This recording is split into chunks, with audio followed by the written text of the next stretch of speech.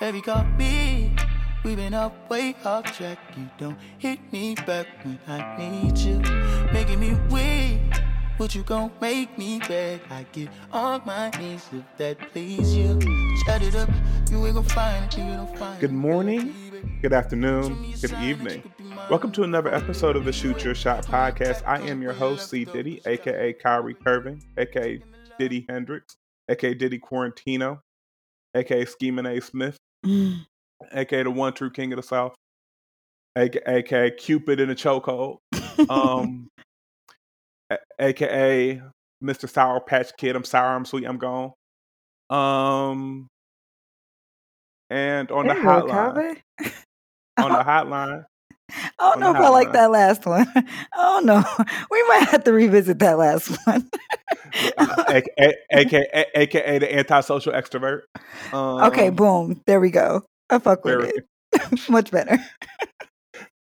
The person who's rudely interrupting my intro. Oh, I know. We're not going there. Anyway, listen. Go ahead. No, go ahead. Go ahead, Gucci. Go ahead. You don't want me to get Gucci for real. You saw how you was in the verses, nigga. On the hotline is my wonderful and gracious co-host, nigga. Be wonderful and gracious. Hey y'all.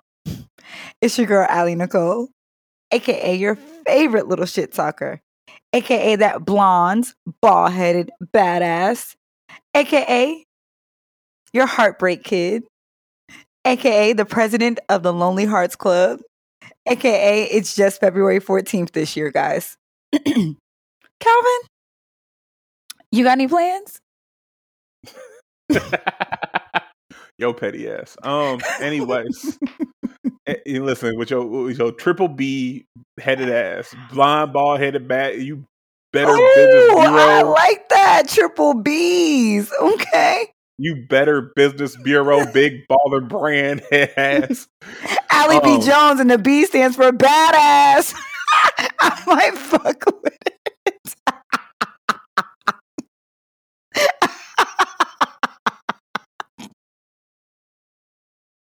I don't like you. Ooh, I kind of fuck with it. You fucked up.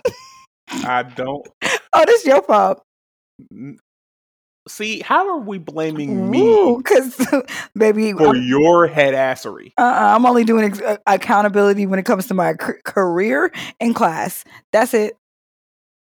No. Anyways, nigga, to answer your question with your petty ass, whoever made up this lie that said every day is Valentine's Day if you love her is a fucking liar.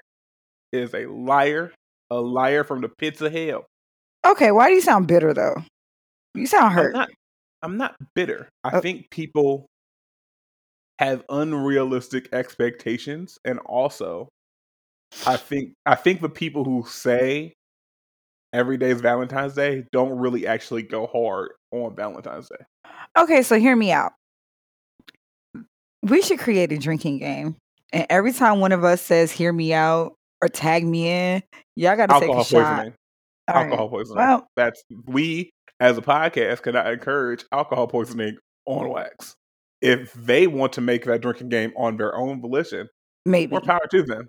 However, maybe we advise you, if you go make that a drinking game, take sips, not shots.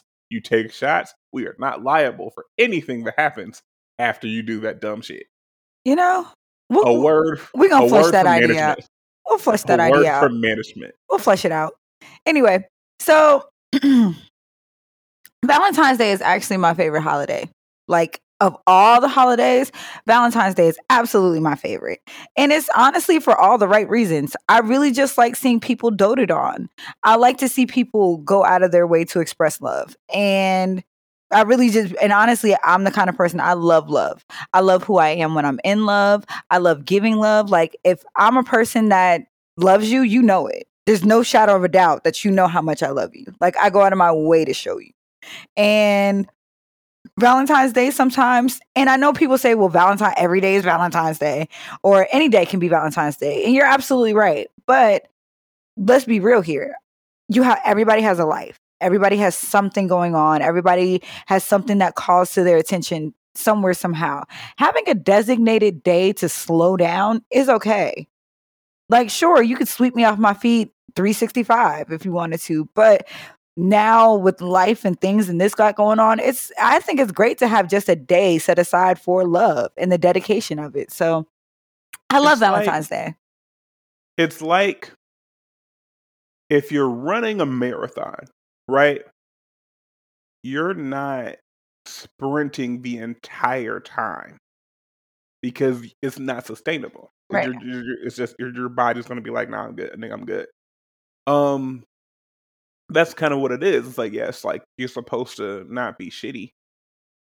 Like, no one's telling you to be shitty 364 days out the year and then use Valentine's Day as the psych. I'm actually a decent person. But it's more so, it's like there are certain days that are the days that you got to sprint. Like Valentine's Day, her birthday, Christmas, anniversary. A random Friday, she decides that she's mad, and you got to make sure she's not mad no more. I love flowers. Just random days throughout the year. It's like a checkpoint. It's like, remember when you was playing games as a kid, and you would randomly come across like a boss mission? You're like, oh shit, the boss came at the middle of the level. I wasn't even expecting it. Yeah, so sometimes it's like that, where you just feel like it's a normal everyday Tuesday for whatever reason, and next thing you know, like, oh fuck, I gotta figure out some shit. I think that, but I'm also a fan of romance. Like, I'm also a huge fan of like if this is what you want, right? But in my opinion, I think that everybody is entitled to be swept off their feet. Like, everybody should know at least one time what it feels like for somebody to go completely and totally out of their way for you. Yes, I want to walk into a hotel room with roses and fuck you on every single last petal. Absolutely. Like, I want helicopter rides in the city. I want champagne. I want candles. I want intimacy. Yes, I want something that I know will never leave the secrecy or the privacy of just you and I. Like, I love shit like that. And there has to, in order to sweep somebody off their feet, there has to be a certain level of admiration. You're not just doing that for anybody.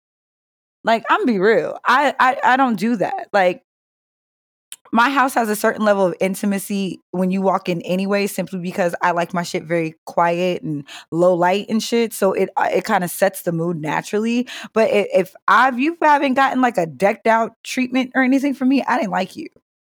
Because I love romance and I love going out of my way for it. So sometimes it's just necessary. Shit, honestly, you give me sweeping romance, Calvin. You know what?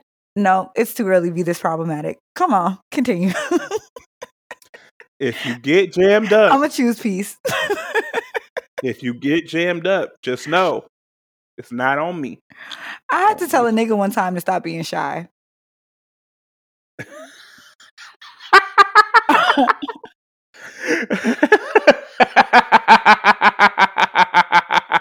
Calvin, please. What you do? What you doing all the way on the other side of the couch? I had to tell a nigga to stop being shy. No. He was knee deep. Hey, don't ever tell me stop being shy while I'm inside you. I'll fight you. He started laughing. He laughed at me. He did. He laughed at me. It was funny. But listen, I got fucked exactly how I needed to be, though.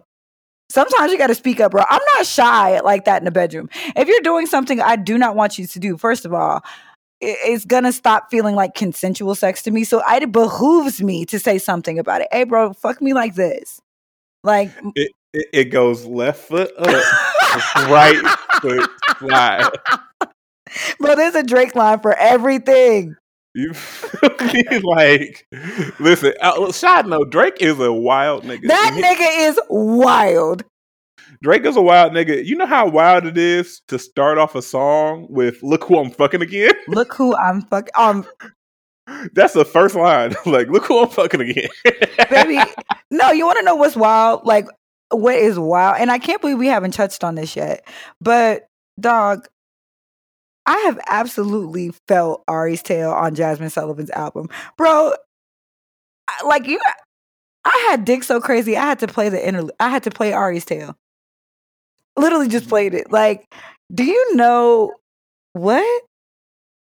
My favorite line was, and my favorite line was, do you know what Google says? And Bitch, she's do like, you know yes, what Google said? Yeah, yes, but yes, I I know do. what that dick said. I know what that dick said. And you know what? The opening line honestly took me out, especially with my most recent breakup. It was, I was willing to let him talk to me crazy. Do you know how gone you have to be? Bro, gone. I have been there. I just left actually. But like I've been there. Some people would say you make frequent visits into Bro, that listen. space. I mean, some people would agree. And I would not in this space in my life, bro, I can't argue with you about that. Hey, I have been dizzy for the dick. Dizzy. Bro, I was willing to die for it. Like, bro, nope. Hell nah. And you know what that makes me think of, right? Is because by all accounts and purposes, I'm a decent nigga. You know, I do my part, I do my thing, I get in where I fit in, and I'm trying to think. And so didn't take advantage of. I don't see. I can never fully be certain if anyone was quote unquote dizzy for me because I never did any shit that would require that to make it known. Like you don't know if someone's like really stuck on stupid until you do stupid. I didn't do stupid. Baby, I have done stupid. Baby, let me embarrassing girl. Your mama be ashamed of you. Like, baby, woo. You look drained, but you look tired. Them late nights ain't good for you. Baby, not Really, good for you, baby. really taking a toll on you. Baby, Dick had me so gone. I was pulling up to this nigga's house just to see if his car was outside.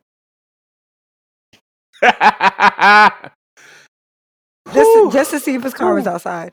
I have became friends with his best friend just because I wanted my name to come up.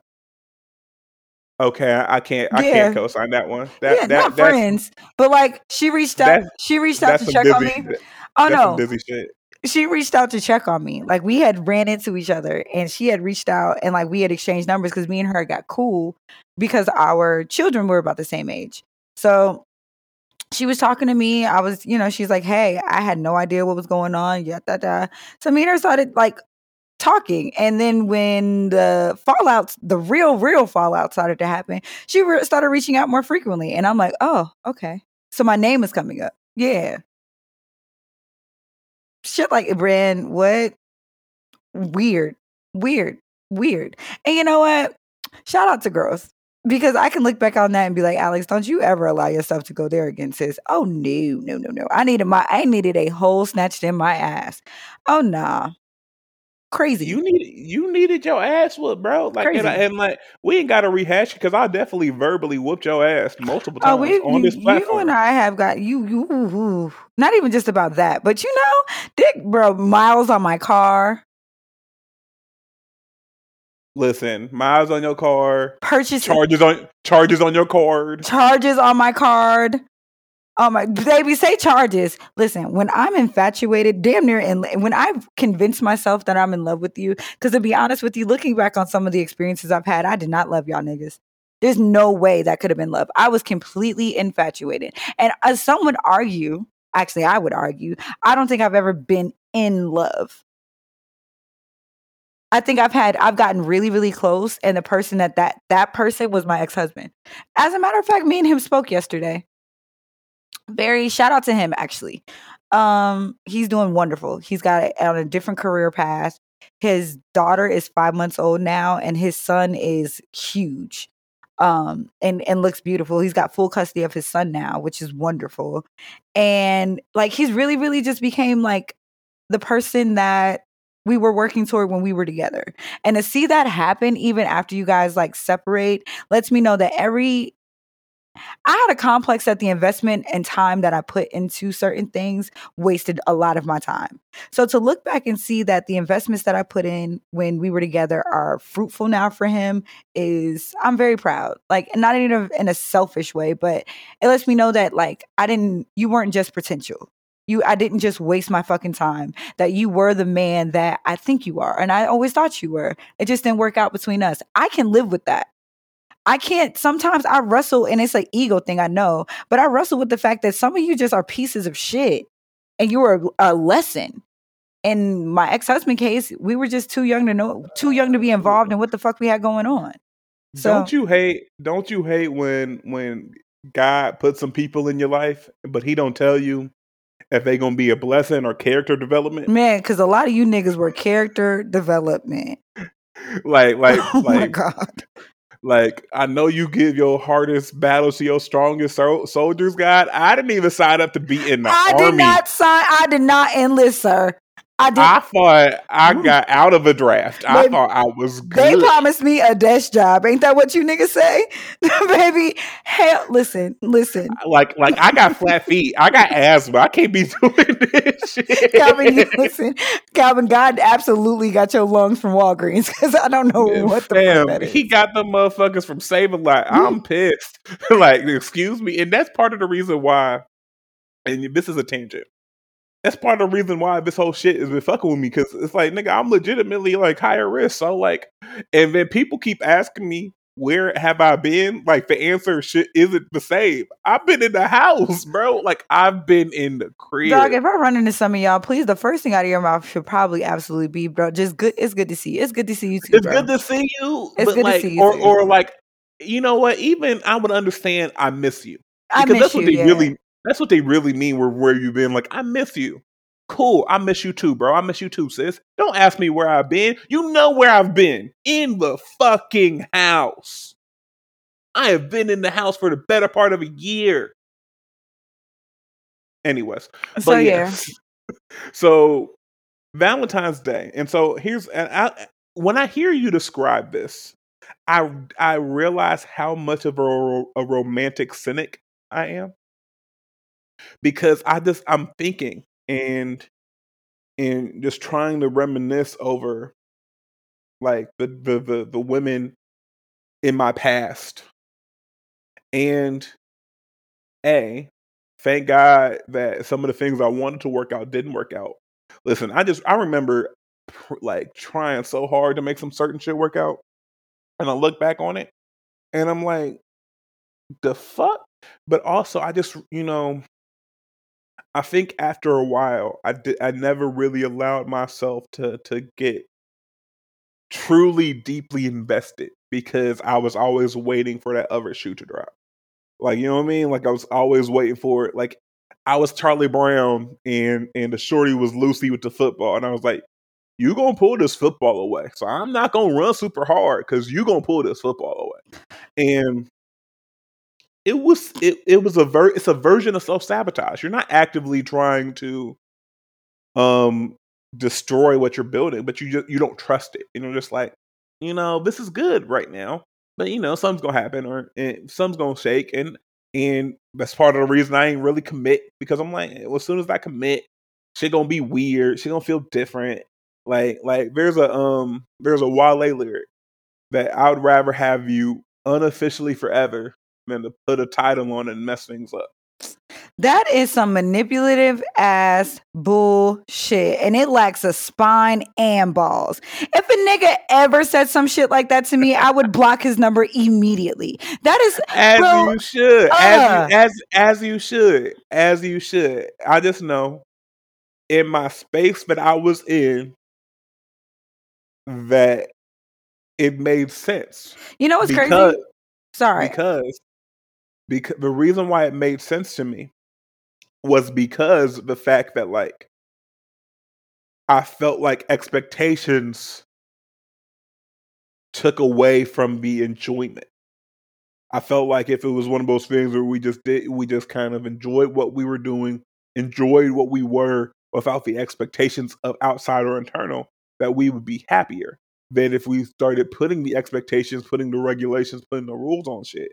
And the reason why I sold that shit to myself was because I never pressed anybody that I was in those spaces with on what they did when I wasn't around, because it wasn't my place. It wasn't my place. It wasn't my business. And also, I expected that same courtesy because of that. And looking back on it, there's plenty of things that probably could have worked out if we had decided to work out when we were deciding, but we didn't, because that just wasn't in the cards. And like, there's very few people I'm beefed out with, partly because we honest with ourselves, we honest with each other. Like, there's very few people I'm beefed out with. There's You like know what two. it is? I'm be real. We don't always end up that way with me in my situations. Obviously, you niggas gonna spin the block.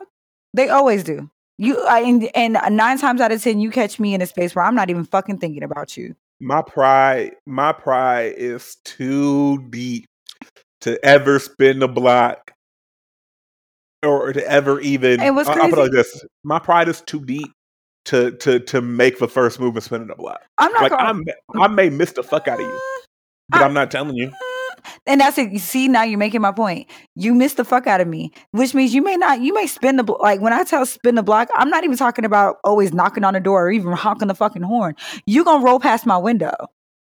You're gonna you're gonna check in. You're gonna ask. You're gonna look at my Instagram. You're gonna look at my Twitter. You're gonna figure out our mutuals and try to look through their stories to see if I'm in the background or if we've been kicking it. I'm not doing all that. Oh shit. yeah, this happened. No, Yeah, you want to know how it happens? It happens exactly like this. You're not even thinking about me. You are moved on, right? Not even thinking about me. We either end up in the mutual space we're in a space where like we're amongst mutuals, right? Because Cincinnati is small like that. I was like, Cincinnati is small enough that will happen. And we're gonna end up in a space where there's mutuals, or I'm gonna end up with somebody like end up kicking it with somebody and end up on their story. You're gonna see me and cannot get me off your mind.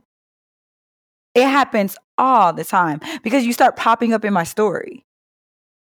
Because the Instagram algorithm is the feds. It'll and the more, and because I'm in social media marketing, so I study Instagram like as part of my job. They show who, like, the mutual interactions first in the stories. Mm-hmm. Like, who checks on you, who you checking on. So like when you first log into Instagram, all them first like 5, 6, 7 profiles that pop up, it's on purpose. Like, because it's Instagram's way of continuing to fuck up the algorithm. All we want is this chronological order. Now you're trying to make me go back down memory lane because you can't fix your goddamn Instagram feed. Fuck you, Instagram. Suck a dick. Yeah. And it's wild because I'm just like, yeah, like and what's crazy, and I know you hate when I get all astrological or whatever, but honestly, it's Mercury retrograde. I'm expecting all you niggas to pop up out the woodwork. I'm expecting you motherfuckers to literally like pop up like weeds. I already had a few. And what's crazy is that here's the thing. If we dated and we just so happen to fall off for whatever reason, because that shit happens, and then I find a boyfriend or get into a situation, that's one thing. But if I cut you off because I was getting in a relationship, you will never talk to me again. Not in that capacity. You'll never see me again. Like if I can help it, we will never have an interaction again. I cut you off. And nerve of you. And going back nerve of you is embarrassing. That's embarrassing. And the also, nerve of you to be happy before I'm happy. The fuck wrong with you? The nerve of you, the unmitigated gall of you to find happiness without me finding happiness first. Yeah. What the hell's wrong with if you? we were dating and then I decided to stop talking to you because I was entertaining something serious, regardless of where me and the other nigga end up, regardless of whatever, me and that other nigga could fall the fuck out, which has happened, obviously. But like, yeah, I'm not coming back to you. I had a nigga be pissed off because it's clearly I've been out of my relationship since October, right? And clearly I'm single. I've been single for a couple months. It's visible that me and this nigga are no longer together. And yeah, a couple of you niggas have been like, damn, you ain't hit me up when you and old buddy stopped. Oh, wow, you couldn't text nobody, bro. I don't want shit from you. If you were so much better than what I left, I'd have been with you instead. Leave me alone. Nah, some niggas, listen. Because niggas in this is gender neutral. Because women do this too. Some of you are way too happy to be a consolation prize. Way too happy. Geeked up. Like, fam, like, oh my God, we did it, Joe. No, nigga, you didn't do shit. You were there. You were there. Prize. See, you know what? That is literally my biggest fear in life. No, I'm you so niggas serious. You niggas are participation trophies, nigga. You're field day ribbons, nigga. You're the ribbons we give everybody in Sticks fucking Gray who runs a fucking mile. Do you remember that thread on Twitter of the niggas talking about how they married their wives because she was just there? And the woman that they actually wanted was unavailable? Bro, do you know how, like, listen, and we're going to, you know what? This is a perfect segue into Malcolm and Marie. But, nigga, I would shoot him.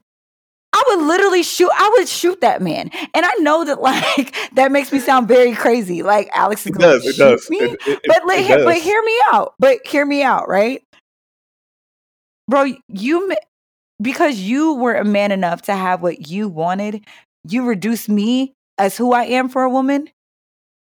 What? Are we talking about in general, or are we talking about Malcolm and Marie now? Oh, no. I'm talking about in general. We're gonna talk about Malcolm and Marie right now. But, like, that shit pissed me. Like, I was like, do you know that would be, honestly, that would be my one of my supervillain origin stories. You got several. I have several, but that's up there. Like, do you know how fast I would turn into the Joker coming down the steps? My hair is already blonde. Getting the green will not take me very much. You already got it. You already got the green. Oh, yeah, I've been green, too. I was like, did you forget the Crush on You little photo shoot? No, of course not. Did? Of course not. But you know what's crazy? I still have my clown makeup. So it's no problems for me to go.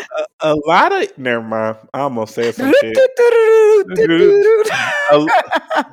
Listen, a lot of you motherfuckers within the sound of my voice are some Barnum and Bailey, Ringling Brothers, Universal Circus motherfuckers. And as long as you know, that's okay. Because as long as you know that I know, that's all. Just we see it. We see it. I seen it. Let me tell you something. You never mind. Auntie Alex went through that, so you didn't have to go through that. I'm gonna say some real petty shit, but it wasn't going. It was gonna be petty, but it wasn't. It was gonna hit a person I didn't want to hit. Yeah, that's not fair. We gonna leave it alone. Like it was one of those things where, like, I was shooting at one person, but end up shooting both people. Nah. Just know. We see you. Like, you're. But not you know what? Stand in it. You know what? I think that's my issue right there. Do not play the fool for a nigga and then be upset when motherfuckers are calling you out for playing the fool for a nigga. Actually, just understand that you're being a dummy bitch. And we know you being a dummy bitch. So when motherfuckers tell you that you being exactly what the fuck you are, a dummy bitch, don't get mad. If you're going to play the fool, stand 10 toes down in that shit. That's all I ask. When I was playing the fool, my niggas told me, hey, bro, this may not be it. Okay, y'all, that's cool. I'll figure it out. I'll get back to y'all. Because y'all did. When the concerns came to me, I said, I appreciate you. I'm going to fuck with you. When I have this figured out, I'm going to let you know. Y'all were right as fuck. Bro, do you know how much it sucked to have to tell you niggas how bad y'all were right? Do you know I had to just eat it? And because y'all fuck with me, I didn't hear, and I told you so not a one single time. Because honestly, that would have also been my supervillain origin story. But, like, thank you. I appreciate that so much. You niggas have never been more right in your lives. You know what, Calvin? We're going to park this car. And this episode's going to be long. All right. Calvin, I'm going to need the floor for a second, okay? You already had it, but sure. Okay, no, I'm just telling you. It's going to be a minute. And yes, I'm going to cry. Fuck you, Santana, very much. Okay? We can't make it through an episode. Not a single one. Not a single one. That should also be a drinking game. But anyway.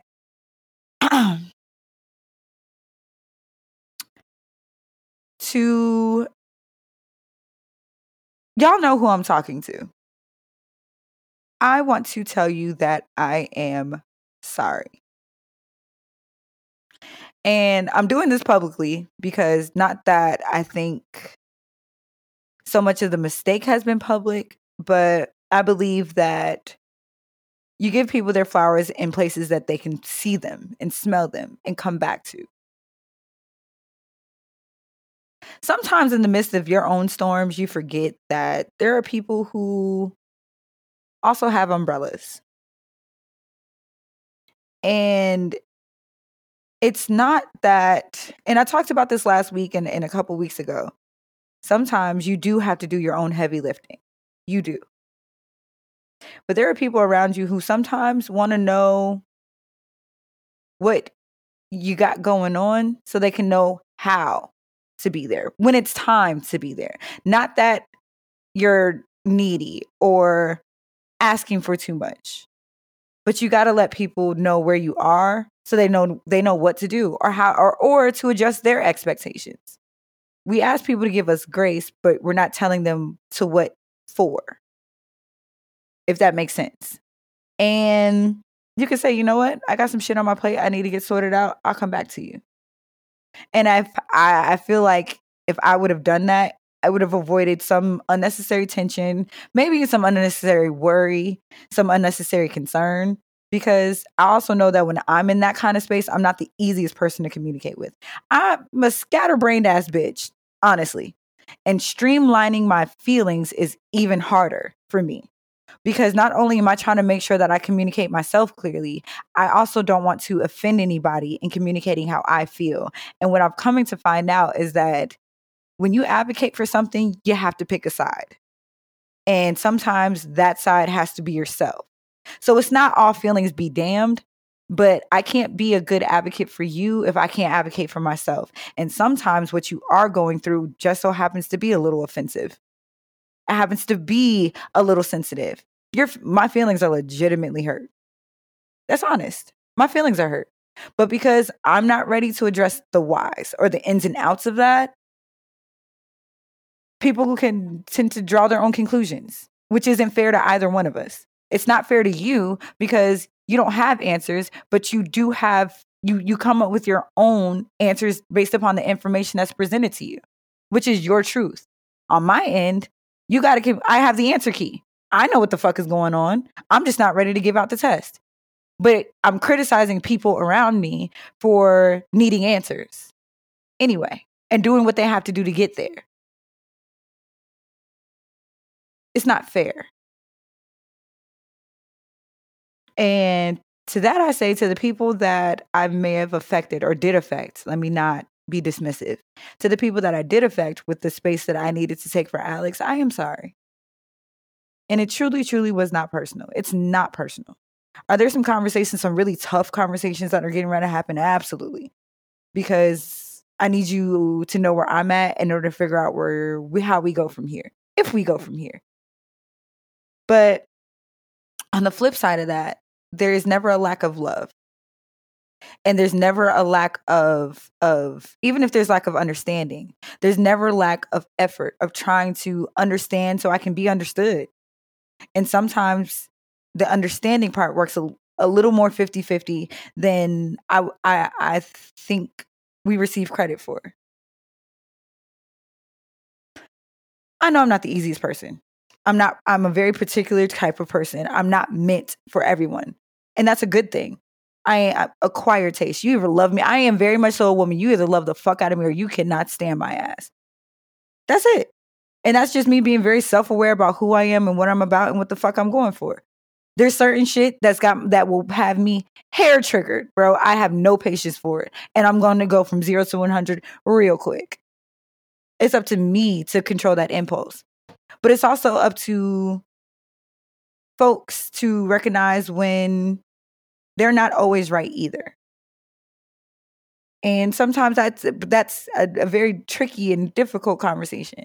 So, but if it's worth it, then you do it and make sure that it's done out of love and that you move in a way that leaves something and a relationship to come back to. So with love from your friend, your sister, I love you and I am sorry. Look at that. I'm happy for you. Verbalizing that couldn't have been easy. I won't say too much on here. We've had our discussions off here, but progress is a process. It's not something that's linear.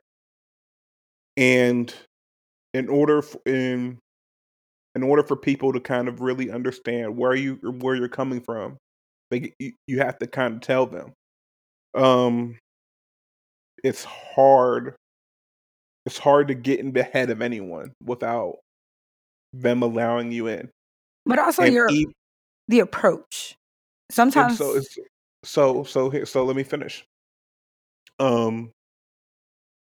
It's the approach is often dependent and based upon context that we can control. So, and I think in scenarios, even if you know what I always say, the person who wants to change the status quo has to speak up. That is in everything in pertaining to platonic romantic relationships. Whoever is not happy, whoever wants that change has to speak up. But here's the thing. You may not know exactly what's wrong or why you're feeling that way, but you feel off. Sharing that does something too, because, and this is kind of how we transition into Malcolm and Marie. Mm-hmm. In that scenario, first and foremost, I really watched two niggas argue for an hour. Baby, when I tell you, I was so triggered. Of course I was. I didn't make it through the first 15 minutes without being in tears. I mean, like streaming, bawling my eyes out. And mind you, I watched this movie with company and they were not used to like seeing me cry like that. I was bawling my eyes out. So in that movie, right? You know, it's clear, and you know, possible spoiler alerts for it's clear that they had issues before that night. Absolutely. Would you agree? Absolutely. But they tucked it. They swept it under the rug. They didn't fully deal with whatever was causing that issue. And it's like I always say, it's like if Kiddo decided instead of cleaning the room good, he just puts everything under the bed or in the closet. Yeah, it may look clean when you come do the check, but eventually you either have to clean that shit up for real or it's going to come spilling out. You know, and when it spills out, it's even more messier than it would have been if you just put everything away properly.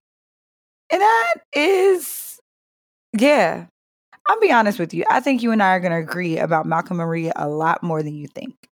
And I don't come into these recordings with preconceived expectations. Oh, I do. Because some of the topics, Calvin, you be dead ass wrong. You be dead ass wrong. I don't though. I be right. Oh, you think like shit. Right. Listen. I be right. Anyway, so I think as I'm watching it, and I naturally, and I hate that I do this, naturally, niggas are automatically wrong. And it's up to him to talk himself out of being wrong. And I know that's problematic as shit. That's some bullshit. That's some bullshit. I know. I walked into this like, this nigga done fucked up. I know. I walked into the movie. That's literally my anticipation. I was like, she ain't do shit wrong. She looks beautiful, amazing. And he did some motherfucking bullshit. And you know what? For the first 10 minutes of the movie, I was right. I was. And I was like, bro, what? Now, I don't want to give away the premise of anything because I think everybody should absolutely watch it. I want to just talk about like the dynamics of shit because it was one of those things where a mistake, and this is actually very poignant to the conversation we had off wax. A mistake that on the surface shouldn't have resulted in the reaction that it did. As somebody that started off the entire thing. You know what was crazy is that we went through this and we did absolutely talk about it off wax. In hindsight, Calvin, and ooh, oh my God. Come on. Listen, this train may be late, but it's never not on time. Come on. I don't like it. Come on. Oh. Mm. Mm-hmm. Let me take a drink real quick. Hold on. Mm-hmm. Mm. Mm-hmm. It's Mhm. okay. Come on. Where's my? Listen. We're gonna hit the weed real quick too. Listen. Take your accountability juice, nigga. Mm. Come to Jesus. Come back to Jesus. Come Yep. on. Excuse me, y'all. Woo. All right. Man, you just gonna blow raspberries in the mic, nigga. Gil is gonna hurt you. He's gonna when kick he has my to edit. ass. I love Gil. I need to put eyes on Gil. I love him. Shout out to our engineer. Shout out to my mama too. She be holding it down. Ma'am, I'm you're not about to pivot out of giving me my flowers, nigga. You're not. I'm stalling like shit. Like fuck. All right. So Calvin, you were right. Ooh. How did that feel? How did that feel to say that? I don't like it. I didn't like it. I didn't like it at all, actually. But Calvin, you know what, my nigga, you were right. And in hindsight, and like after really like sitting with it, because I've been sitting on this for a while. What happened wasn't bad. It was not bad. And honestly, had it been like a bro, chill out, or hey y'all, calm down, or anything like that, probably wouldn't even been here. You know what I'm saying? I think that because again, there's some disrespect. And that's what I saw with like Malcolm Emery. There's some disrespect here. There's some misunderstandings here. There's a lot of crossed boundaries here. And that's when the tears started to flow. Like, honestly, it hit way too close to home. And it was just like, for me, all right, had he been moving on the up and up from Jump Street, had they been moving on the up and up with each other from Jump Street, it'd have been easy to be like, I feel the gratitude. I feel the love. I feel the understanding from you at all times. So maybe this was a Freudian slip. Maybe this was just you being caught up in the moment. You know what I mean? But you don't have history. You don't have lately or and clearly. I'm about to say like that they do have history. No. What I'm It's saying is that when I'm not history, that's not what I'm going to say. At that moment, you had made too many debits out of the love account and not enough deposits in order for me to lend you grace and understanding. And for Marie, the biggest night of your life, and I couldn't even get a thank you. And I think that his argument with her was, you know, his art wasn't about her. It's about a lived experience that just so happens to be something she can also relate to. And he felt like, bro, you're arrogant to ever assume that my art is all about you. But at the same time, she's like, I'm all you've had. So why wouldn't I get a thank you despite if I was a muse or not? You know what I mean? So despite my contributions, the contributions I gave you, lack of thereof, I should have at least gotten a thank you for being fucking here. You know what this movie is about? This movie isn't about love. It's about power. Yes. So the power dynamic in that relationship is what drives it. And they masquerade it in love. I truly believe that they still love each other. I mean, even it was shown at the end. They still love each other. I don't want to talk about the end. But their relationship became a scoreboard check. Yes. More than anything else. And this is part of the reason why I think the initial mistake as far as we saw in the movie was Malcolm. But the initial mistake, I think in the context before the movie, probably came from Marie. I'm gonna be honest with you. Being completely honest, I think that they were both absolutely right. And that brings me to my next point about relationships. I think they both were. I think they both. I don't know if right is the right word because they are two sides of the same coin. Exactly, and that's why they're both correct. They're both correct, and I say that because of this, right? You cannot tell me that I am wrong about the way I perceived your actions. Your actions to me are my reality. Okay. And there's only so many times where the intent and the actions don't align and then I start questioning what I'm actually looking at in totality. If what you mean to do is never what you actually do, and I always have to find grace and understanding, that's exhausting. They were both right. And on the flip side, how arrogant do you have to be to always assume that you're the only, just because you're the closest thing to my eye, you're the only thing that I see around it? And that you don't have to give me anything in order for me to just simply love you. I can just love you. I can just choose that you're the person I want to pour into. And why is that not enough for you? They were both absolutely right about each other. And the reason why I think it's a power dynamic is this. I think they both wanted to exude power over the other.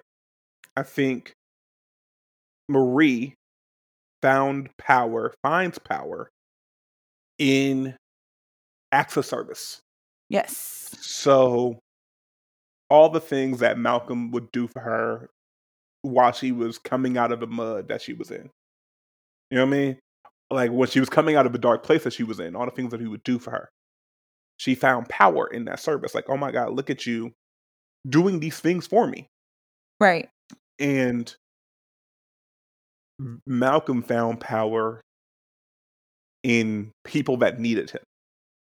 Because he talked about that she's not the first damaged girl that he's been with. Right. His words. My God. The list of bitches he ran down, you might as well have played DMX What These Bitches Want. There was Brenda, Letitia, Dawn, LaShawn, I.S. Really? I was like, my nigga, damn. Brenda, I met her at our ice cream parlor. Bro, goddamn. And then you talked about how good the pussy was too. See, I'd have shot him. I would have shot him. Madam. Anyways, so that power. So you could tell that they both. It stopped being about love for them, and it started being about winning. Because even in the fights, it wasn't about coming to a common reconciliation. It was about winning the argument. Because let's be clear, if either one of them had a sense of selflessness, this movie would have been 20 minutes long or less. Man. You feel me? Like, I counted at least 2 times within the first 25 minutes. I'm like, oh yeah, I would have ended that conversation right there and went to sleep. Right there and went to bed. And we would have figured the rest of this shit out in the morning.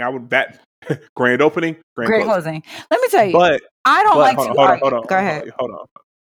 But both of them needed to win. And even in an argument, even Malcolm said, like, you're not going to win this with me. You don't want to play this game with me. You're not going to win it. And when he was breaking down his bitches in excruciating detail, that was his big joker, right? He was like, look, like you're not the best I've ever had. You're not the only bad bitch I've ever been with in layman's terms. Like, fuck, the nerve of you to think that this you is my only bad bitch experience. The nerve. And then, like, on her side of things, it's like, because Malcolm is so invested in his work, her trump card, her big joker was, you're a fraud, making him question that. And again, it was an attack of ego, and ego and love can't really mix, because love by definition is selfless. Love by definition is, I am putting my pride aside because I care about you so enough that I am counting your feelings into the calculus of whatever I need to do. Ego is the exact opposite of that. Ego's like, no one's feelings matters more than me. So I'm going to do whatever the fuck I want to do, and whoever doesn't like it, doesn't like it. Those two can't exist in the same spaces. And this is one of those things where they've been treading on thin ice for a while. And you know the scariest thing in the world to be, the scariest place in the world to be Mm-hmm. is the sound of ice cracking, and you're out on the pond, or you're out on the lake, and you hear ice cracking. That's the scariest place to be, because you know it's about to go to shit, and you just hope and pray that you get back to land before it does. That's where their relationship was before we were even let into this movie. Right. And what we heard was the pond falling and breaking. And now you got two people who are drowning, trying to save themselves by pushing the other into the pool. I think it's humbling, honestly. Because if you've never, that is the moment in a relationship where you decide what it's going to be. What is it going to be? Because you cannot come back from that. That was the moment that I knew, like, after he listed off his bitches, I was like, oh, nigga. Because I know what I'd have done. He'd have ran into my knife. He'd have ran into my knife 10 times. Okay? And you even see, because, like, there's a moment where if you're not fully hip, you think that's what's going to happen. There's a moment you're like, baby, I'd oh. have caught a murder rap so fucking quick. Some men just can't hold their arsenic. Bitch, I'd have went to jail. And like there's plenty of times in that movie, when I'm looking at it from Malcolm's point of view, there's plenty of times where, like, because you were saying, like, I don't like to argue. Like, there's plenty of time I would have just deaded the conversation and be like, yeah, I'm not doing this somewhere. And the moment that I realized that there are no wins tonight, I say, I dead it. I put a period on it. The moment that I feel myself checking out, because if I love you, the one thing I'm always going to want to be is understood. So I'm going to fight to understand you, because I know what it feels like to never be heard, and heard in the context that you hear it. So I'm going to fight for that. But the moment that we start trying to fight for understanding and we start attacking each other, I'm tuned out, because I'm getting ready to go for your mama. I'm getting ready to start talking about your diabetic aunties. I'm getting ready to talk about your dick. I'm getting ready to talk about everything that you weren't until I got here. I'm getting ready to go there. And I know that's fucked up. It's fucked up. Oh, absolutely. It's fucked up. Man, and because if you go there with a nigga like me, like if one of those things where it's like, part of the reason I don't like to argue because of the fact that like, once we go there, if there's anywhere I'm gonna take it too far. Oh, I'm taking it too far, baby. Big mama, your arm. I'm gonna go for her too, bitch. Listen, I'm taking it there. or just some slick petty shit, like, man, like, your mama was right about you. Just some real, just go to sleep. No, and the thing is, both of them kept coming back for more. In that movie, there is definite time frames where both of them could have just left it alone. Dog, I was waiting for them to go to bed so bad. Took the L or took the dub. Oh my God. And all the time they would just come back for more. Whew. That's how you know. I'm be honest. That's when, and I think, to be transparent, I think that's when I knew it was time for me and my ex-husband to break up. There was never an argument that I wouldn't take it to the floor. Oh, I took this argument straight to hell. Because not only did I wanted it to end, I wanted to cut you. I found myself deliberately trying to hurt you. And there were no outs. I had to win. And that's when I knew I was choosing my ego over our relationship. Love and ego cannot coexist. They cannot. Because you literally said that for sure. Like, those two things are the anti of each other. Love and ego, because love makes us choose me and you. Ego makes me choose me. And ego, to me, tells me that there's a lack of trust. And there's a lack of understanding. And if you ever put me in a position where I got to choose me or you, I'm choosing me every time. Every time. Because ideally, I would be choosing us. I would be choosing we. But if you put me in a position where I got to choose me or you, I'm choosing me. No matter who you are. I'm be real. I'm choosing me. If I ever got into a position where I was going to choose me over my situation, because it got there. And it's typically, for instance, an ex of mine. He was having some issues with his job. he was going back and forth with his managers. X, Y, and Z just was not right. And before me and him could discuss it, he had went into a meeting with his manager I didn't know anything about. I knew nothing about this meeting. I guess it was impromptu. He went into a meeting with his manager and he walked out of this job without a job. He quit his job on the spot. And at the time, me and him had gotten we had some shit going on. Now's not the time to quit a job, and especially without talking to me. In that moment, I knew that I would always have to look out for myself. I would always have to check for your blind spots because you can make decisions without me that affect me and not think shit of it. And so when you got us in some shit that we got to get us out of, it's on my back too. No, you can never come back from that. You cannot. You can't come back from that. There's people like that. Like I've heard that situation before. I'm like, where yes, the people at your job got you fucked up, but look around, my nigga. We in the middle of a whole Victory Parkway. This ain't the time. This ain't the time to be quitting jobs willy nilly. Yeah, he in the middle of a. In the middle of a Victory Parkway, and I understand like they got you fucked up because no one quits for a job without the job having them fucked up. And I'm always going to side on the side of the employees because these corporations aren't people. They can all suck my dick disrespectfully. But here's the thing: if you are by yourself, you can make that choice. Like if you are, but when you're no longer a sole entity, and this is something that it's taken me a while to accept. Like the jokes I gave y'all back in like June, July, like when we took that trip, and y'all didn't officially ask me. Mm-hmm. Yeah, there's always some truth in the jokes. I was like, wait, what, huh? Like, huh?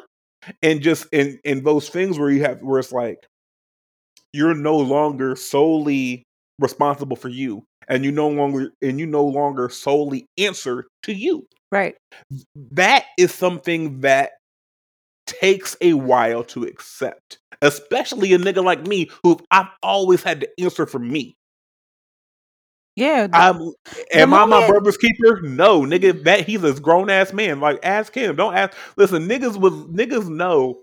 Like, don't ask me about other people because I'm gonna tell you to ask them. And if you can't ask them directly, you shouldn't be talking to me. I do not. Despite wherever we may end up in life, your secrets are always going to be safe with me. I don't give a fuck. There's bitches I hope I never talk to again. I promise you. Don't talk to me, dog. We are cool. You got your side of the world. I got mine. There's no love lost. I just don't want to fuck with you. Seriously. There's some people that it's just like that with. But that does not mean that her tea becomes piping hot. Or your secrets stop being safe. Or the things that I know about you and your family and your background are automatically tomorrow's paper. That's and for me, that's a character thing. Like that says more about me. Corny. Right. And that says more about me than it'll ever say about you. Like your secrets are always safe with me. And I think that you build that. And so when you get into these kind of fights and arguments with the most, bro, your partner is the most intimate person with you, bro. They're inside of your head, your body, your mind. They know parts about you your girlfriends don't. So when that nigga decides to hit below the belt, it's different. Because no one can hurt you like the people you love. Listen, love is like handing someone a knife and turning your back on them, and you just trust that they won't stab you with it. Because you're literally giving them the keys to hurt you. The man that I'm talking to. And you're trusting them to just not do that. Like, that's wild when you think of it, right? It's like, I'm literally telling you the deepest, darkest, scariest shit in my life, and I'm just trusting that you know what to do with it. Here's the thing. The guy that I told you about last week, right? We've had very interesting conversations, and I enjoy it. Like I really, really do. And one of the most interesting conversations that I had with him, it was just like we were talking about.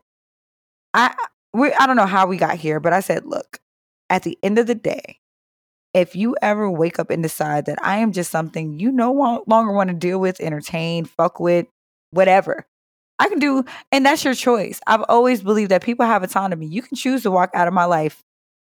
Please do. By all means. By all means. I have 2 requests when you do that, though. A, don't make your decision to depart from my life about me. That was on you, my guy. Whatever decisions. And it could be saying, oh, girl, I just don't like the way her breath smells in the morning. To that bitch is a fucking piece of shit and I don't understand why anybody likes her. It could be that, or it could just decide that you don't want the responsibility of what it's like to date a woman like me. I get it. I completely get it. Whatever decisions you make in wanting to end the interactions that you and I have with each other, you need to set my black ass down as gently as you pick my ass up. You don't get to damage me on the way out the door. Because I promise you, the first time I left peacefully. The second time I'm bringing hell. Leave me alone.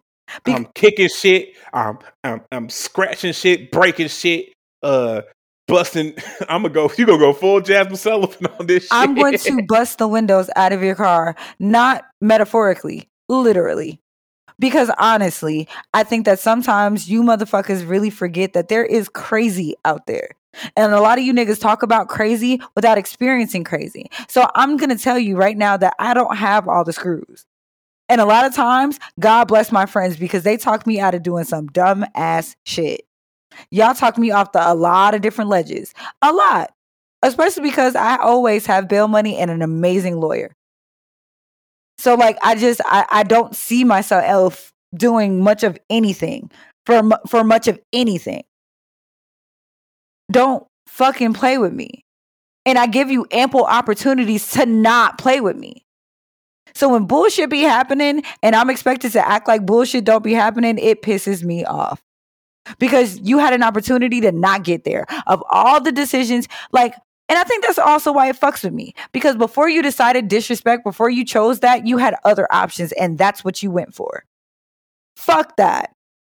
And not only did you have options before you had me fucked up, you had an opportunity to simply not have me fucked up. So yeah,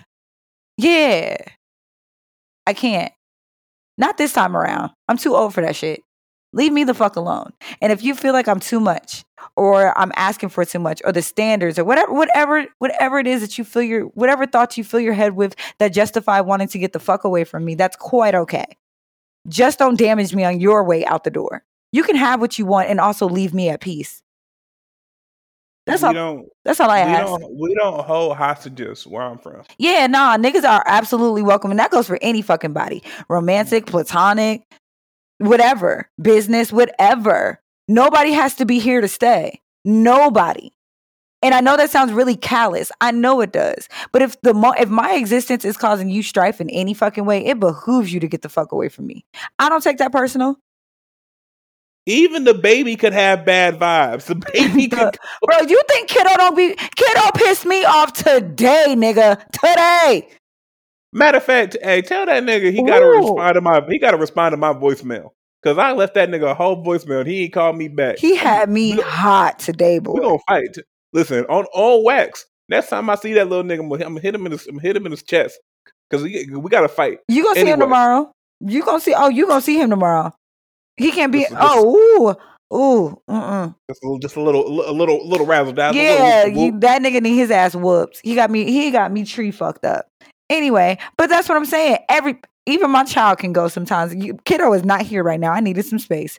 You got to go to your grandma's house or something. You done pissed me off. And before I take it there, I'm gonna get you up. See, that's the thing. If I'm asking you for space. If I'm deliberately asking you for space, it's the warning before I cuss your ass out. Again, which just shows that both Malcolm and Marie could have ended this movie at any point. Yeah, them niggas high-key hated each other. But I don't think they had it's codependency. That's what it is. They are dependent on each other. In all the unhealthy ways, because like they're fighting for control, they're fighting each other, but they also the things that was said in that movie, you can't really come back from. But Yeah. they came back from to either to make up, to get some more argument in. Like they're codependent on each other. And I'm trying to talk about it without really spoiling it. But if you saw the previews, imagine an hour and 45 minutes of that. I mean, Like- if anybody's been in a serious relationship, you've had an hour and 45 minutes of you niggas getting at each other. I see, and that's the thing. I haven't had that because I will stop arguing. I was married. I will. Where the fuck was that nigga going? Where the fuck was that nigga going? Fair, and I understand. the difference because as for me and mine, we live together. So no, that nigga. Yeah, like nigga. So, if that ever got to that point, nigga, one of us got to go home. Nigga, matter of fact, you stay here. I'm gonna go somewhere. You figure because it's draining. That energy is draining. After a really tough conversation, I am exhausted. You just want to be like, I take a nap right here. Like, it's draining. And so for me, I'm always, listen, I choose peace. So if I feel like you are not also choosing peace, I'm going to choose to get the fuck. And you can do whatever you need to do until you're ready to choose peace as well. Because my blood pressure cannot afford to be going up high for no real reason. I got enough of real reasons. I don't need to make up shit. You know? I choose peace. Woosah. Woosah. What's next, my guy? So what's next on this here special Valentine's Day episode? We are going to go to, you know what? Explaining sports. Hold on, wait. Real quick. While we're still on like the whole love topic in Valentine's Day, the only time men stay out of women's business is around Valentine's Day. I stay out of women's business a lot. Yeah, but the only time y'all would be like, bro, that's a bitch holiday. Like, it's Valentine's Day. Especially single niggas or niggas who are hoeing and don't want to just have a main or they don't want to do shit. They be like, bro, nah, I'm not chilling. That's for women. Yeah, now it's for women because you ain't got no pussy lined up. Anyway, continue. You want to explain the sports? You're not just going to say that and then walk over that. Anyway, so as someone who, for the majority of Valentine's Day, was single, because, you know, life is life. You want to talk about some shit I can't tweet that's super problematic? Oh, absolutely. Can we get into the shit I can't tweet real quick? Oh, yes. I got you first. I got you first. Yeah. Oh, perfect segue. We could talk about your little sports. I got you first. Hold on. As someone who was single on Valentine's Day, I used to love whenever to go out to whatever event was on Valentine's Day. Oh, because yeah. You know, anyone who's at that event is single, lonely, and probably a little horny. And so you're just like, you go in there because you're also a single, lonely ass nigga. And I'll put it like this. It was a recipe for whatever you wanted it to be for that night. Because you're dealing with people at their most emotionally vulnerable. Because half of them are either single bitter, but they finally, the singleness really set in when they saw all their homegirls getting gifts and shit, and they just got their little their little vibrator, their little a Tachiwan or whatever. First thing. Secondly, some of them thought they were in relationships, and then they realized they were a side chick. I'm gonna be real. Everybody has had a case of mistaken side chick syndrome. Everybody. Because niggas are liars. So sometimes, I'll be real. As a bitch who's been an accidental side chick, absolutely. Are niggas liars, or did you just fill in the blanks without actually? No. Do I look like the kind of bitch who assumes a relationship? No. So, no. That wasn't the case at all. But no, hell no. As somebody who was just like thinking that you're more to a nigga than what he actually was, then yeah, I've absolutely found out on Valentine's Day this wasn't that. But I also had plenty of reasons to believe that it was that based upon what I was told. So niggas are liars. The only thing worse than finding out your nigga has a side chick is finding out that you are the side chick. All right, Calvin. It's just like I'd be triggered enough. You thought we pulled out your driveway? No, we still park, baby. We still park. And so, but yeah, like when I was single, and Valentine's Day was great for me because if there was an event to be had, whether it was a happy hour, whether it was a Saturday kick it, whatever, little day party, whatever the fuck, because niggas, all the promoters in the city ain't just gonna not do something on Valentine's Day. Valentine's Day could be on Monday fucking night. They figure out some shit to do. Oh yeah, I pull up because anyone who's out that night is single. Because if you weren't single, you'd be with yo nigga. Not here. I agree.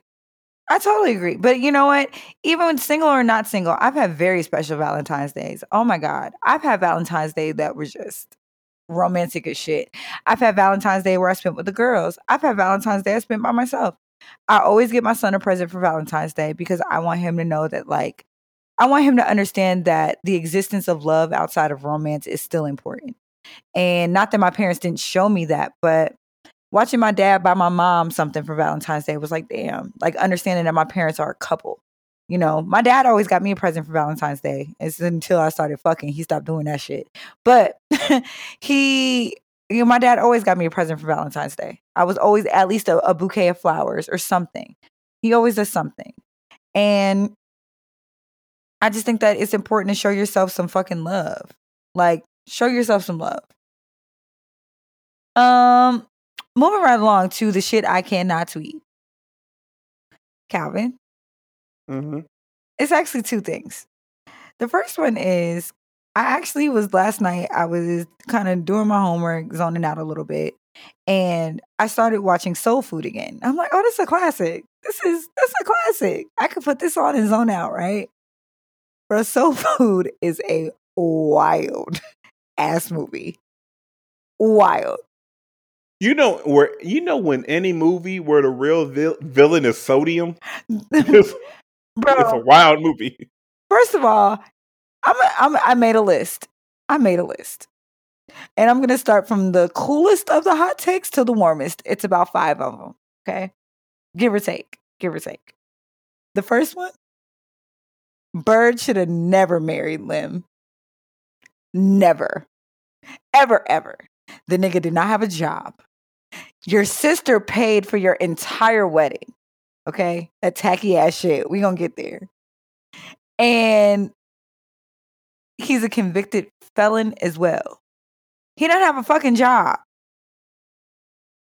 Let's start there. You married a nigga without a job, Tommy. Now, the convicted felon part actually doesn't bother me. It just doesn't. I'm gonna be real. I almost said something, but you was getting ready to go there. But that part honestly does not bother me. The part that bothers me about it is that he was unemployed. He was broke and unemployed. In my head, that's 3 strikes. That's 3 strikes. Like, what are you doing? And you married him. Okay, maybe. Look, he lived with his mama, but he treated me like a king. Like, maybe it's one of those. Like, I don't know. He may put it down. I don't fucking know. Number 1. Number 2. Big Mama was too damn old for that shit. And I know we get on black men a lot for not going to the doctor. We do. Rightfully so. Rightfully so. Right, because black men absolutely need to go to the doctor. But there's also something to be said about our elders and the matriarchs of our family who believe in holistic medicine. And I do too. I absolutely do. I am not a huge fan of medicine. I'm not a huge, especially painkillers. I am not a huge fan of medicine at all. I think that a healthy body will heal itself. I truly, truly do. So I try to start with, and I know ironically enough, I'm talking about diet, but the stuff that I actually intake is very healthy for me because I know I don't eat like I'm supposed to. So you got to do both though. Because in order to know what you're treating, you got to know what you're treating. So I think that there's something to be said about the big mamas in our lives and the big mamas who don't like going to the doctor. I have a grandmother who hates the doctors. She will not go. We like book her appointments and take her. And she's like, well, I got something for that. Of course you do. And we trust that. But this coupled with that allows the people around you to love you a little bit longer. You take care of you so we can take care of you too.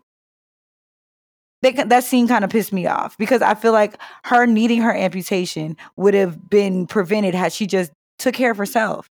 And you can't. And also sometimes, like, even with the holistic shit, and I know, like, and part of it is, the just medical racism that is still very much real. I get all of that. But there's certain shit that holistic remedies can't replace. Like, if you got something that you need an antibiotic for, you just got an antibiotic, nigga. Like, you can't vitamin your way My nigga, out of an antibiotic. Go to the fucking doctor. You know what I'm saying? And I know that saying going to the doctor is a privilege, especially because a lot of the matriarchs in our family, they've never, like, honestly, your great-great-grandmother does not have a job. Never had a job. And if she's still on her husband's pension, money, whatever the case may be, you can only pray that there's a good enough or substantial enough healthcare coverage for her. You can only pray that she's also being supplemented, like by, AARP or whatever. You can only pray that she's handling that kind of business. But sometimes I feel like we could do a better job of taking care of the people who always take care of us. And I'm kind of mad at her daughters because y'all niggas are in this woman's house every fucking Sunday. Birds, you and your broke ass husband live with this woman and ain't nobody making her go to the doctor?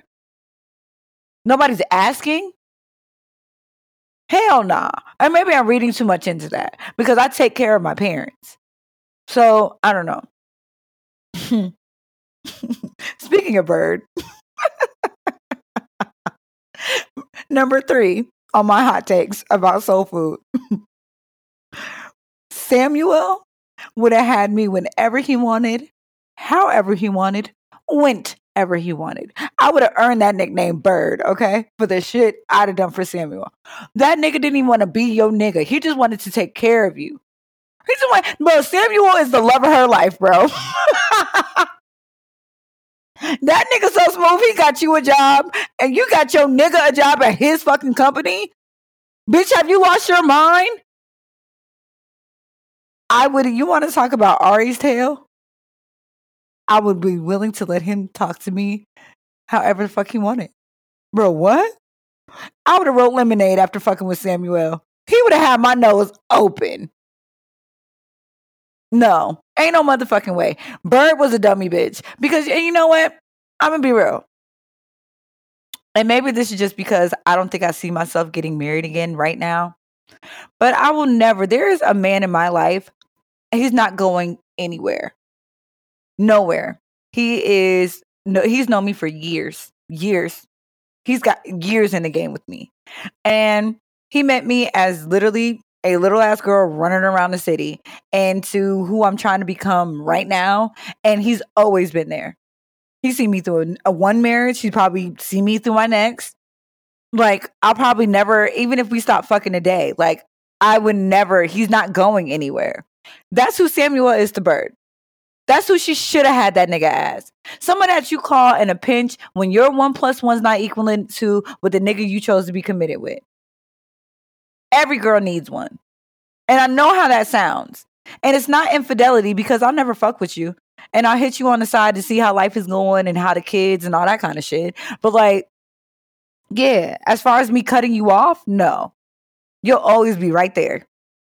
Because the moment I need you, you're right there. And the moment you need me, I'm there too. Within bounds. And you're always going to respect my relationship and respect what I got going on. But yeah. Everybody needs one. Everybody. You need a down bitch too. Not you specifically. No. But every nigga needs at least a down bitch. Somebody that I know, she's not my best friend because I fucked her. So of course you can't be my best friend. But you're somebody who I'm just never going to let go of. It works. And I know you're going to disagree with me. I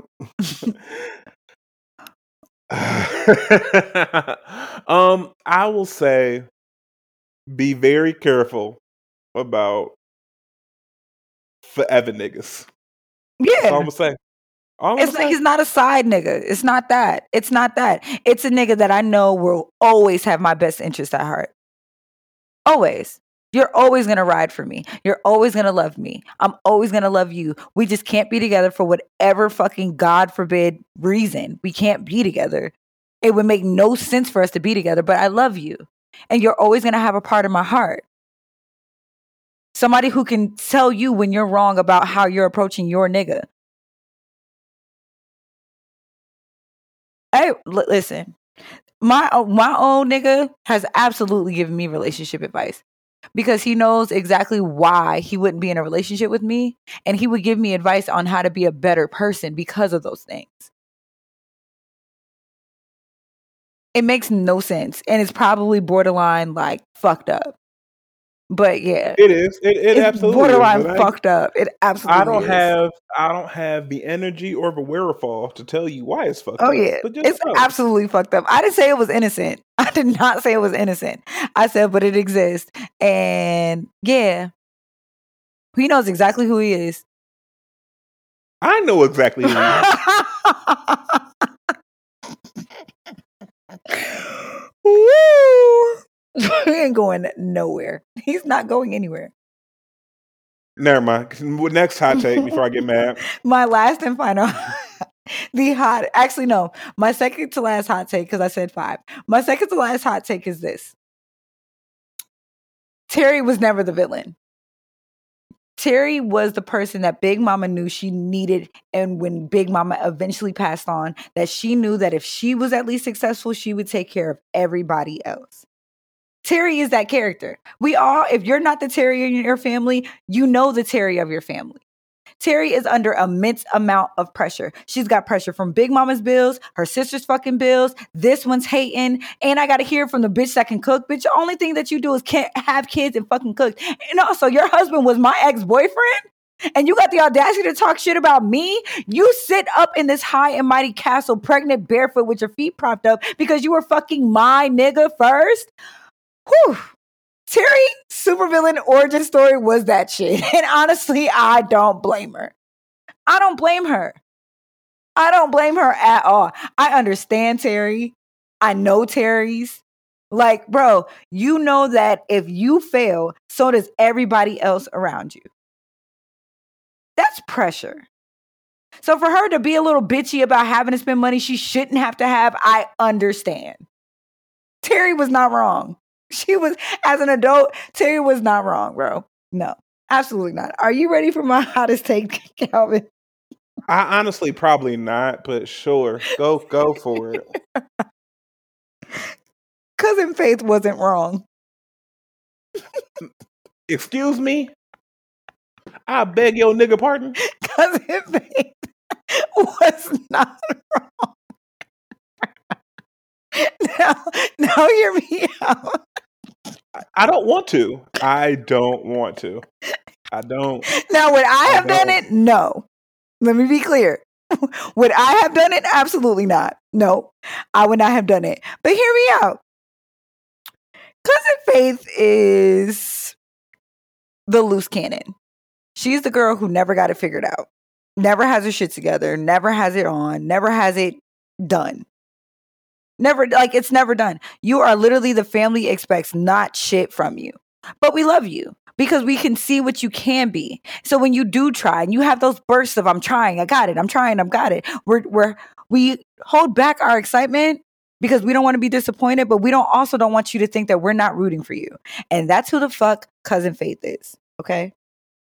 Now, Terry, we understand that she's not wrong, but she's also a bitch.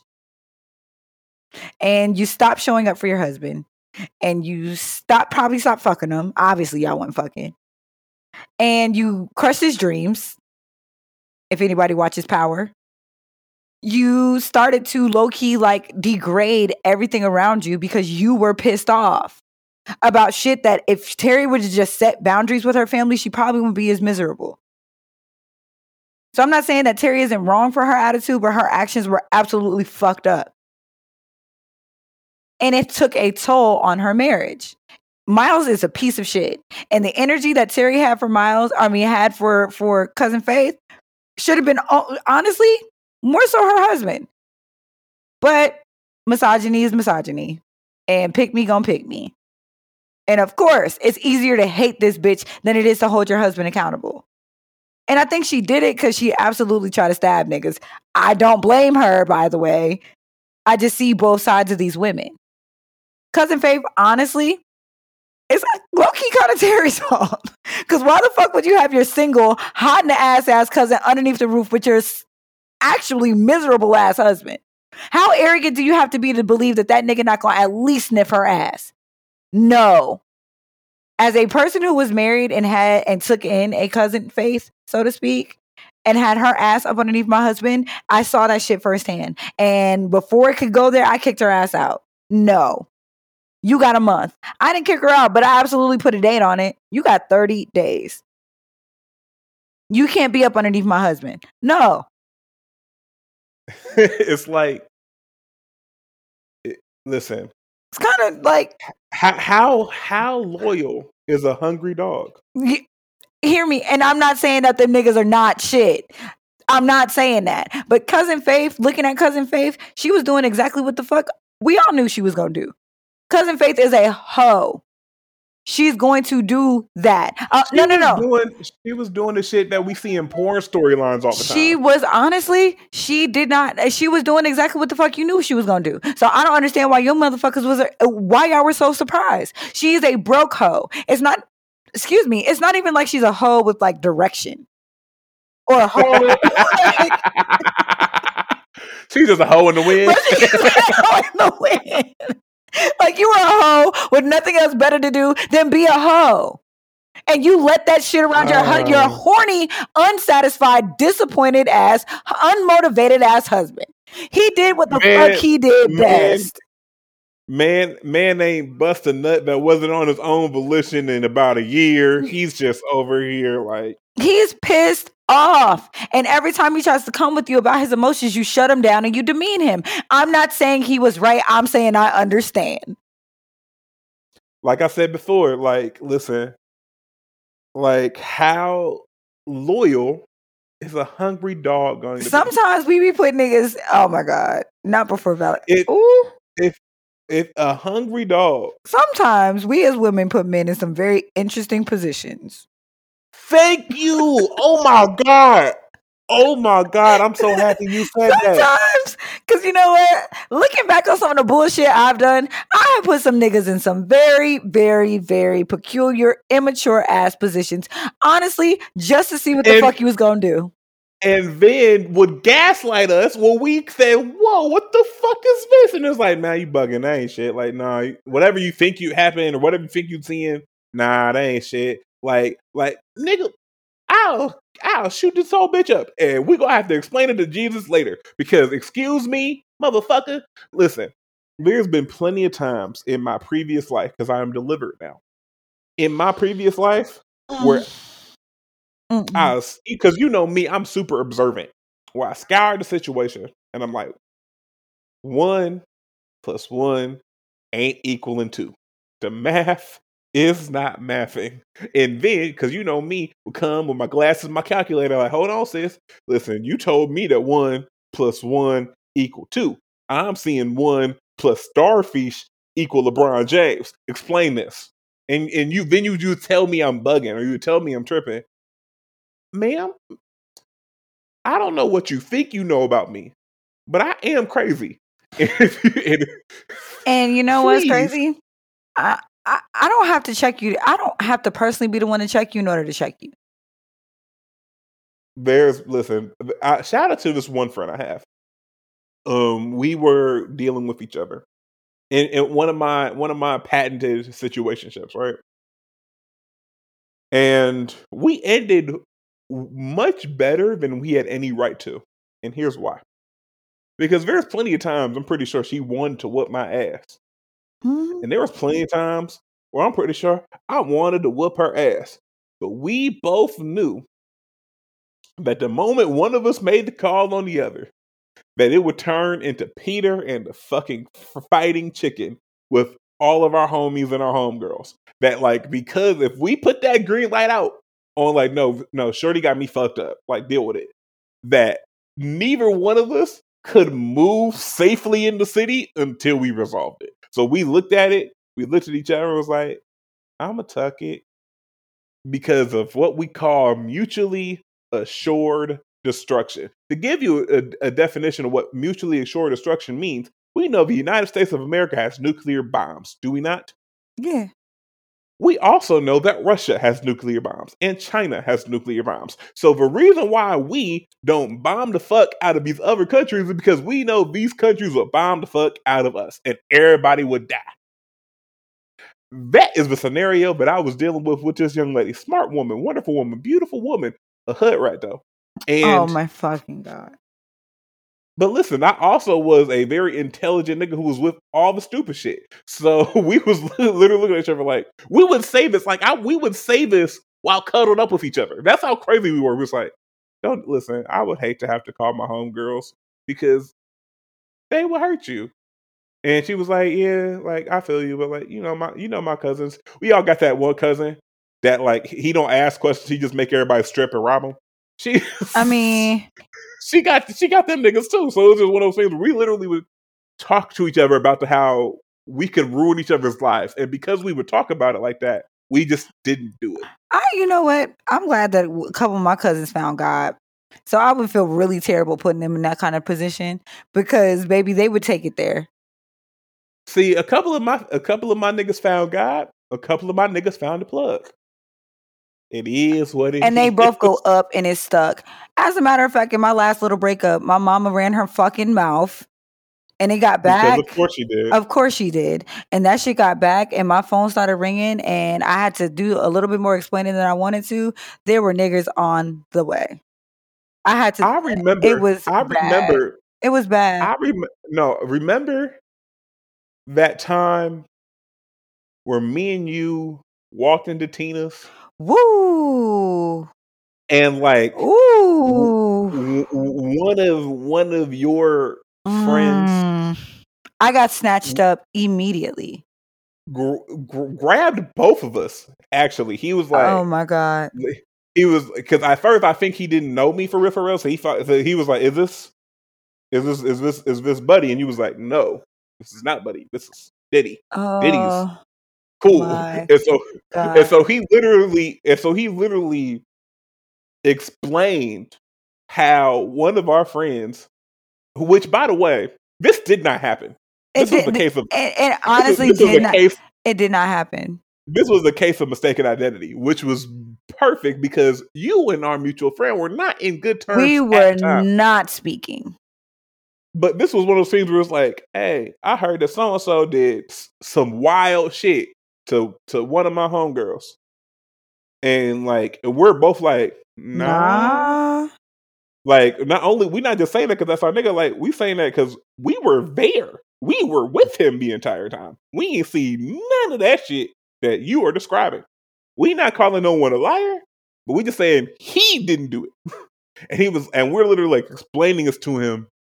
And like, he's like, in the most respectful way I could say on this here platform, without getting anyone jammed up, this man was ready for whatever came with a phone call to certain individuals. He wanted the smoke, baby. And this was not limited to the Cincinnati city limits. It was not. I know that much. Because that nigga asked for his, and honestly, me and this individual were beefing at the time.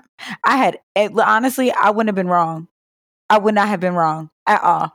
But you would have been wrong because it wouldn't have been the reason that you know what I'm saying? Like, it's kind of like if a nigga robbed you, but he's on trial for like murdering someone else he didn't murder. Yeah, does he deserve the jail time? Probably, but he didn't do that particular crime. Yeah, that's exactly how I feel about that. I just, woo. Anyway, I'm just glad that common sense prevailed. And it didn't go there because it absolutely would have.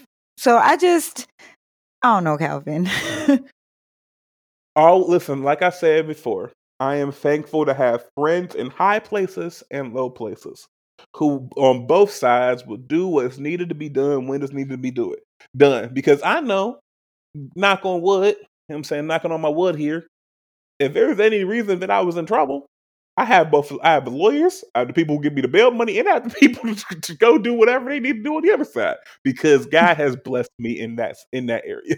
I have multiple lawyers on speed dial. I'm like, hey, which one should I call for this one? Because God is good. Yes, He is. So that is my final hot take. Cousin Faith was just doing what the fuck Cousin Faves of y'all lives do. And y'all know exactly, she just didn't show, like, did she cross a boundary? Yes. Does she need her ass whooped? Yes. Yes, absolutely. But she didn't fall below my expectations. I looked at her and I said, oh, that's a hoe. Yeah. Why would I ever allow her around my man? No. And honestly, she should have stayed at Big Mama house. Big Mama's the one that welcomed her in. Why I gotta take her in? Not around my husband. She could be around this old ass Uncle Pete. Uncle Pete. You get Uncle Pete, you get Big Mama, and you get Bird and Lynn broke ass. I'm not letting it go. She married a nigga that didn't have a job. So, like, no. Not letting it go. That's y'all fault. Y'all mismanaged the woman who's told y'all exactly who she is every time she shows up. Every time the wind blows her ass through Big Mama's door, y'all know exactly what the fuck to expect from her. And you had the audacity to put that single hot pussy ass bitch in front of your hungry dog. Oh no.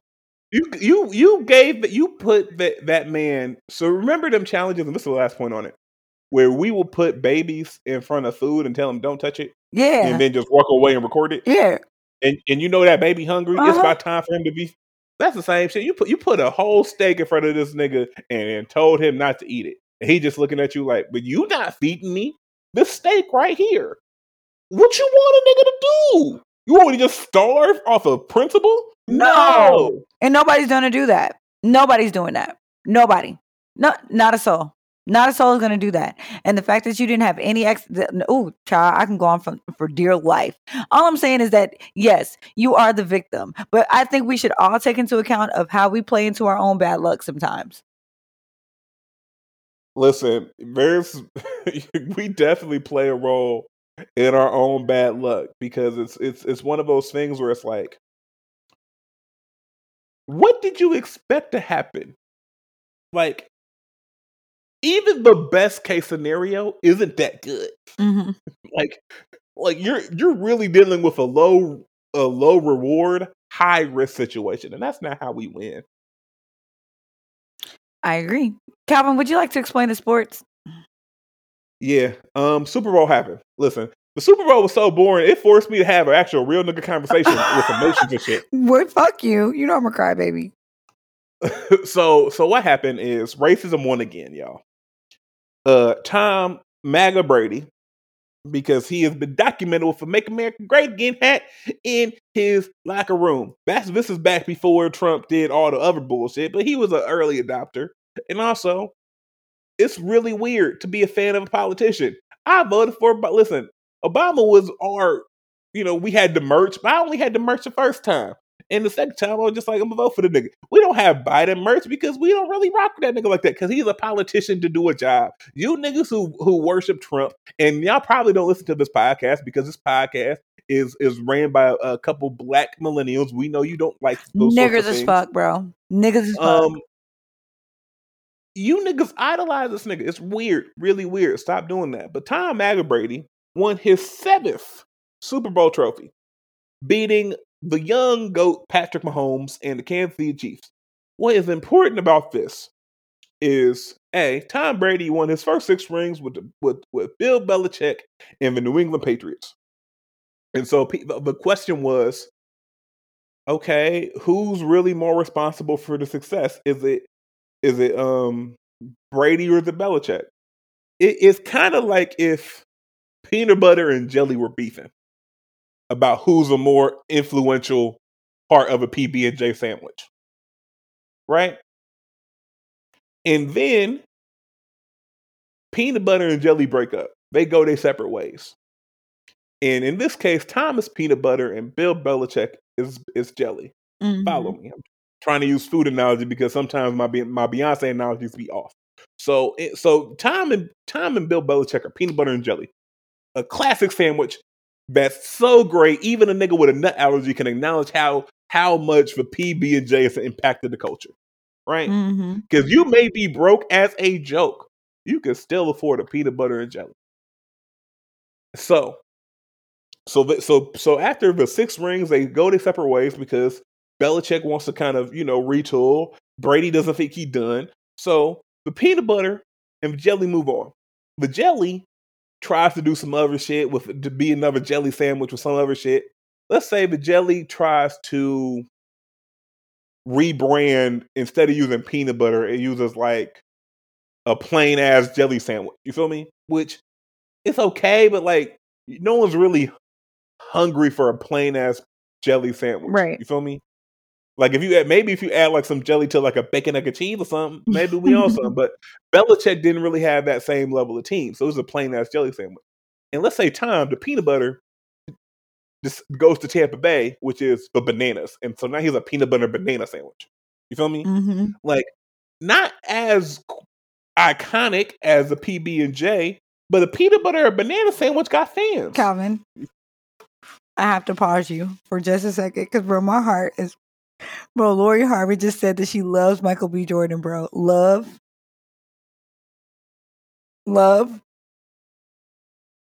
Yeah, nah. Y'all gonna have to respect my privacy at this time.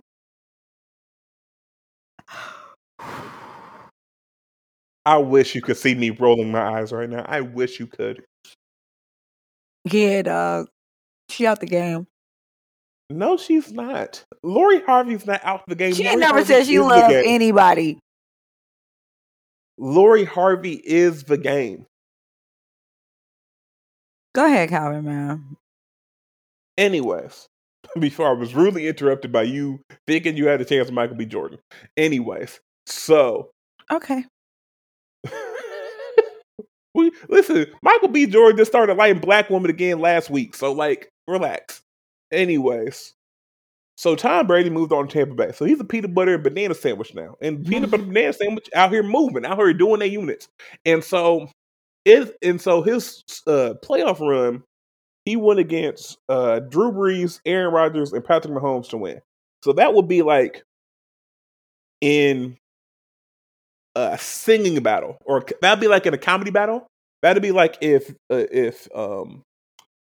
Richard Pryor in a comedy battle went against Dave Chappelle, Chris Rock, and Eddie Murphy and beat their ass in like a comedy style battle.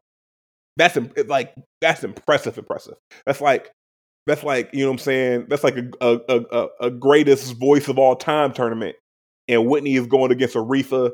She's going against Mariah. She's going against Brandy and just knocks the floor out of all them niggas.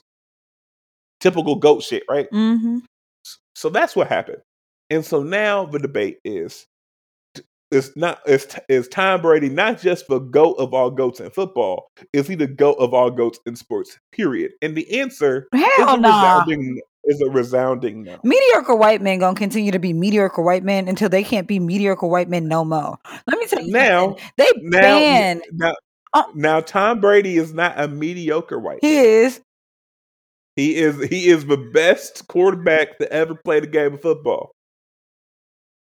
I know you don't do the sports, but I need you to listen. Tom Brady may be a lot of things. He is not a mediocre white man when it comes to his job.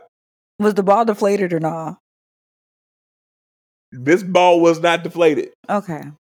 I'm gonna mind my bit. I really don't know what I'm talking about. Go ahead. You don't at all. That's why I'm like, you just pulling the 2 things you remember and just pull it out your ass. Nigga, fuck you. That's literally it.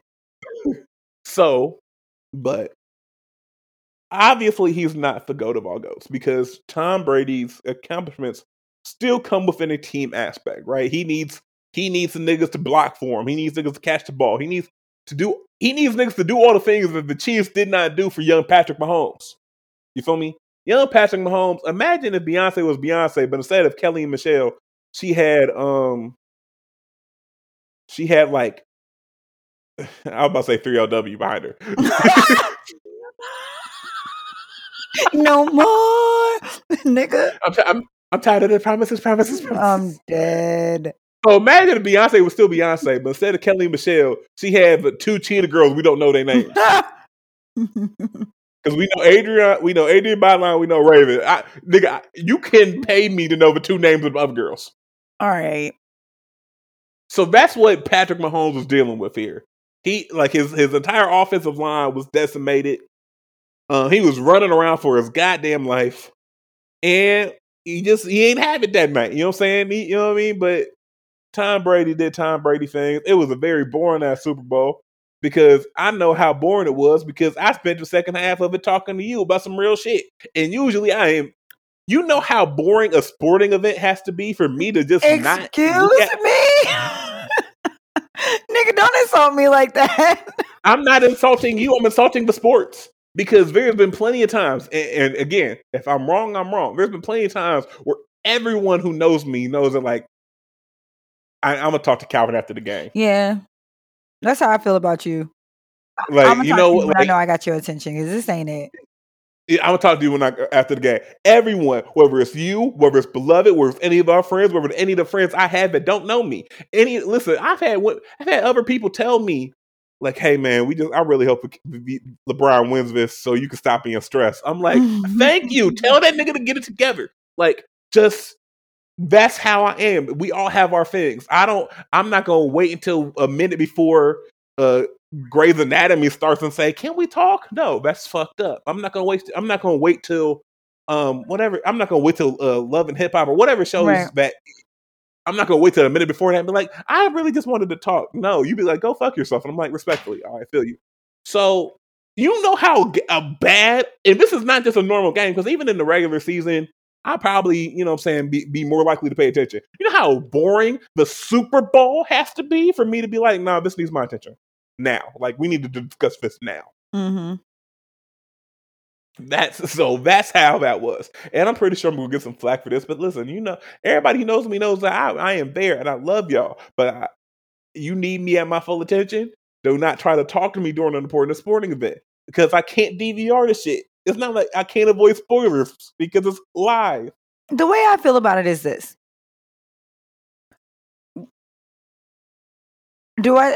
Clearly I don't give a shit about Tom Brady. I do not. I'm so sorry. It's just not in my wheelhouse. Shout out to Travis Kelce and his fine ass girlfriend. Fine. Travis in the middle of Black History Month? I'm so sorry. That man is fine. No shame. Out here lusting over the goddamn oppressor in the middle of Black History Month.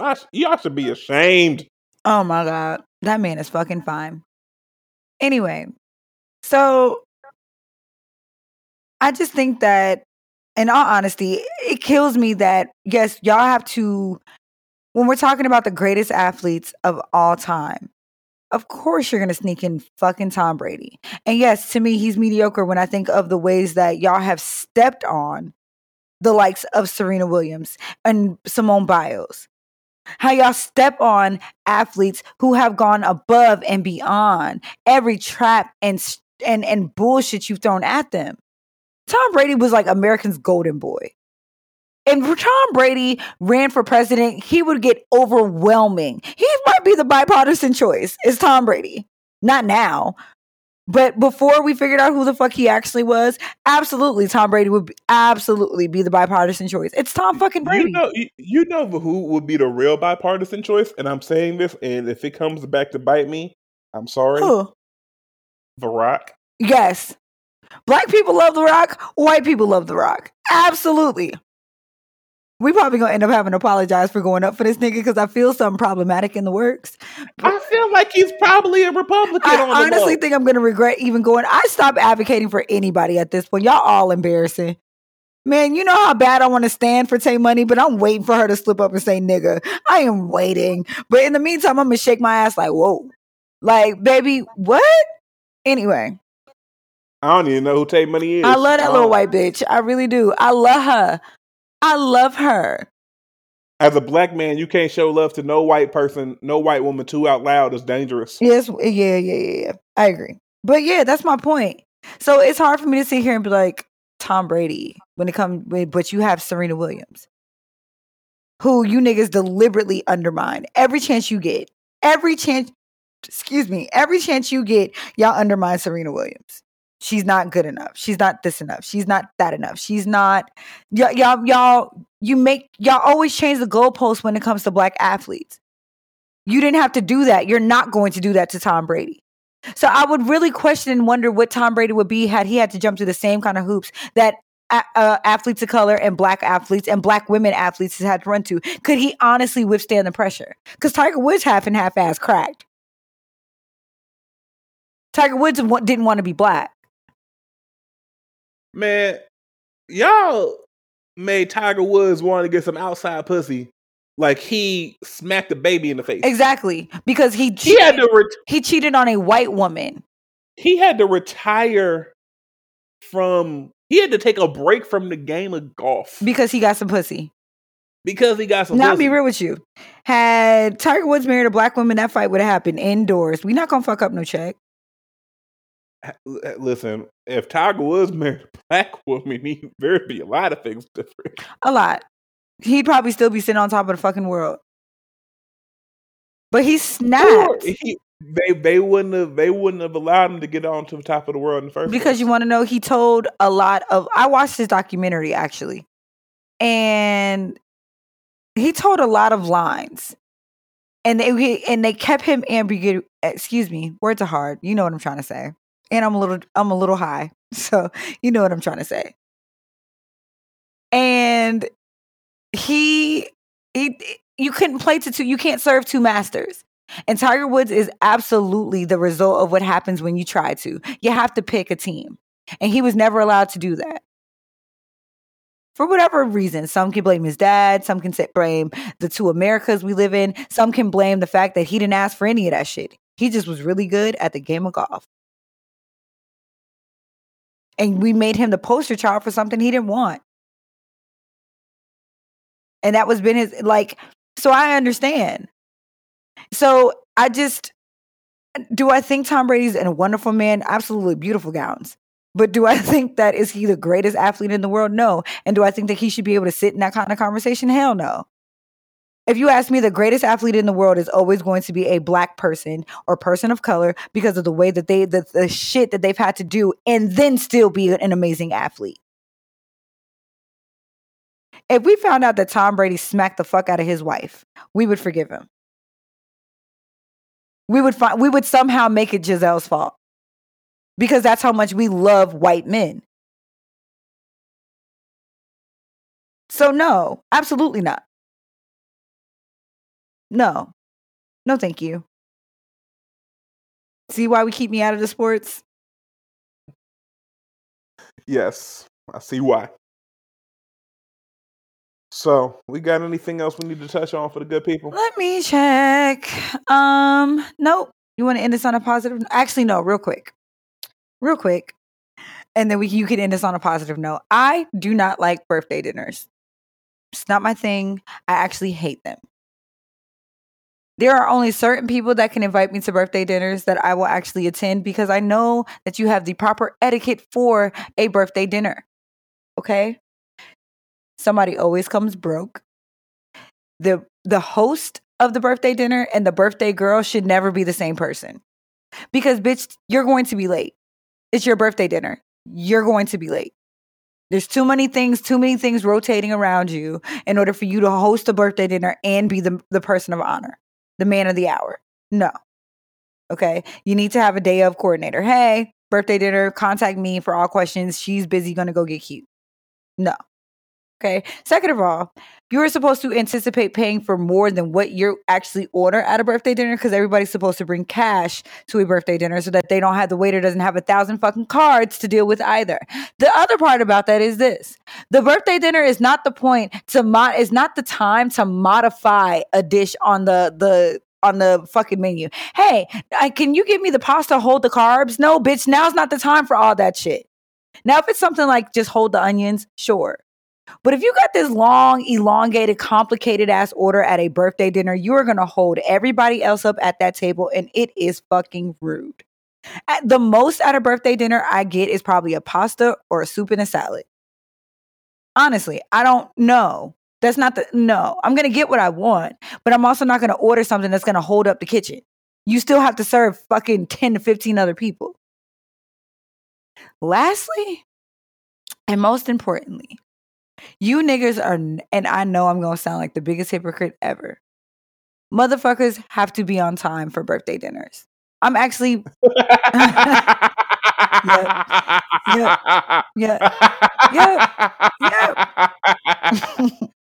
Hi, Kettle. Would you like to meet my friend Pot? Yep. I knew. I heard it. Bitch, I got my nerve. I know I do. But honestly, I have been working on it. That is not the time. It's just not the time. That is not the fucking time. It's just not the time. Because honestly, there are a lot of restaurants that will not seat you if you don't have up to like at least 80% of your party. They will not seat you. Especially in the middle of COVID. I just, honestly, if it depends on who you are. There's certain people, I will eat it, I will bite it, I will fucking be there, sure, bells and whistles on. But as of lately, every single last birthday dinner I've been invited to, I have been asked to participate in.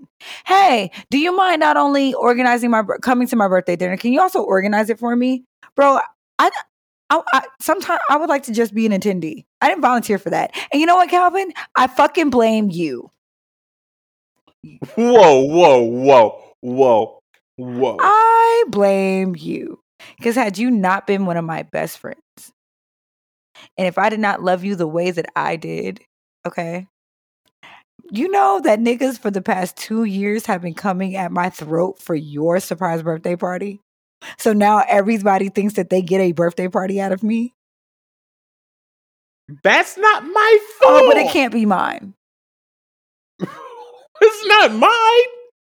Listen, hold on. It's not my fault. Niggas think that they that nigga and they not that nigga. That's not on me. When I tell you, I am so motherfucking tired of getting asked to host or do birthday parties. Now, my son's godmother, she's absolutely going to get something out of me for her birthday. It's up there. Don't know what it is yet, but it's up there. She's going to get something from me this year. She's been phenomenal. But like, honestly, y'all just invite me. And if you need something, hey girl, bring cups. I can do that. Like, listen, I might even let you just, hey, you want to host it at my house? You can do that, but I'm not lifting a finger. As a matter of fact, I don't want to be here. Yeah. I've had like several people come at my throat because I decided to throw you a surprise birthday party and I haven't thrown them one. Several. That's not my fault, nigga. Ooh. Listen, hold on, because I'm about to rant and listen, and this is, listen to me very clearly. I ain't perfect. I am very far from perfect. I am nowhere close to perfect. However, if you ever have a question on why my face card gets something that your face card doesn't, the issue is not with me, it is with you.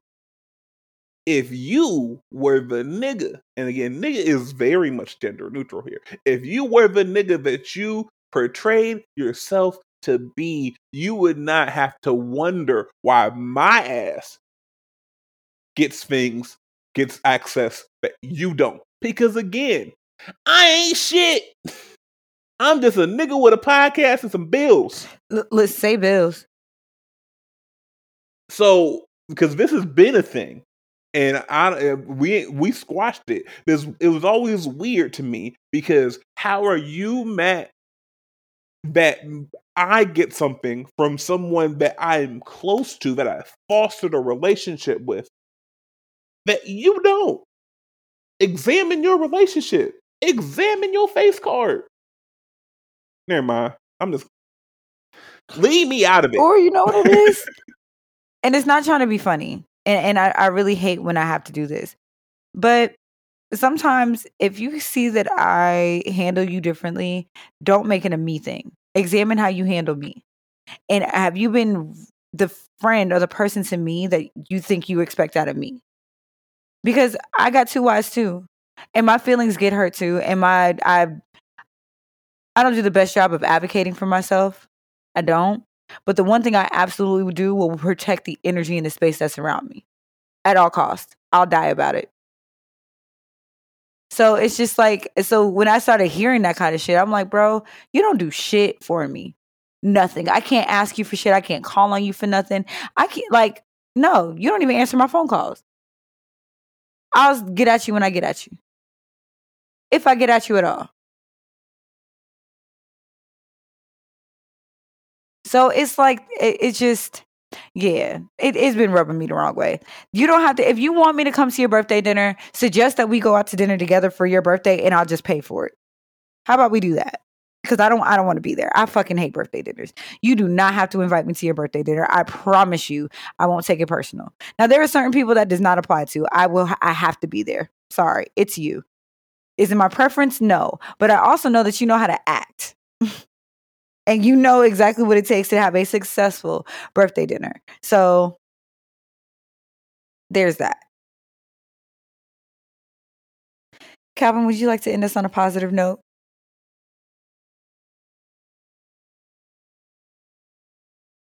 Calvin?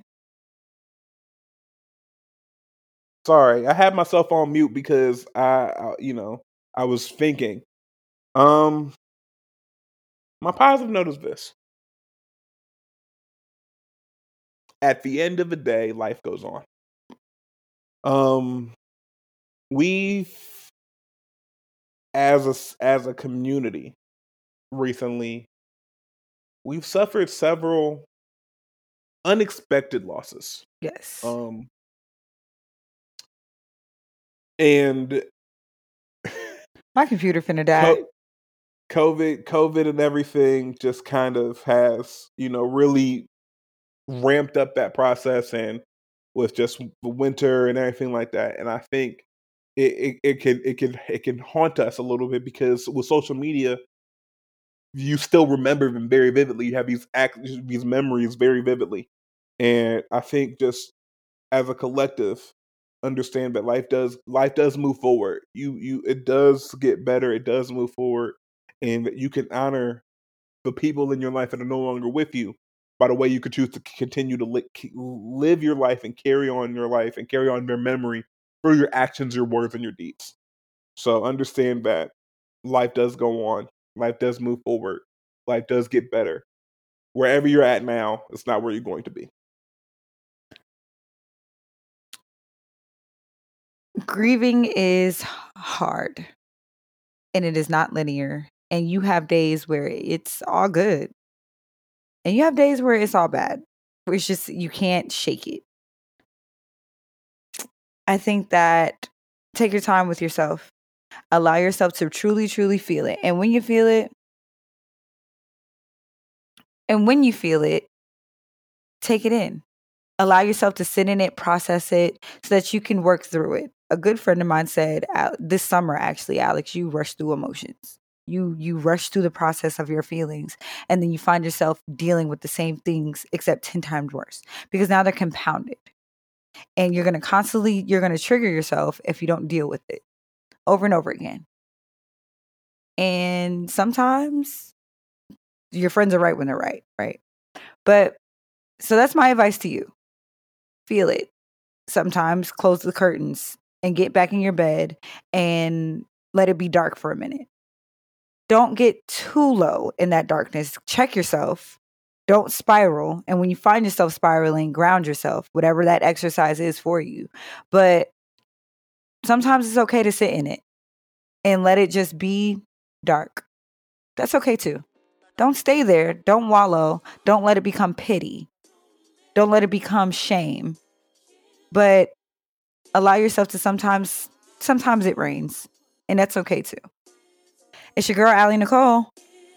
It's your boy, C. Diddy. We are out of here. Peace. Yo, I'm about to take a chance, yo. Blindfolded with the free throw.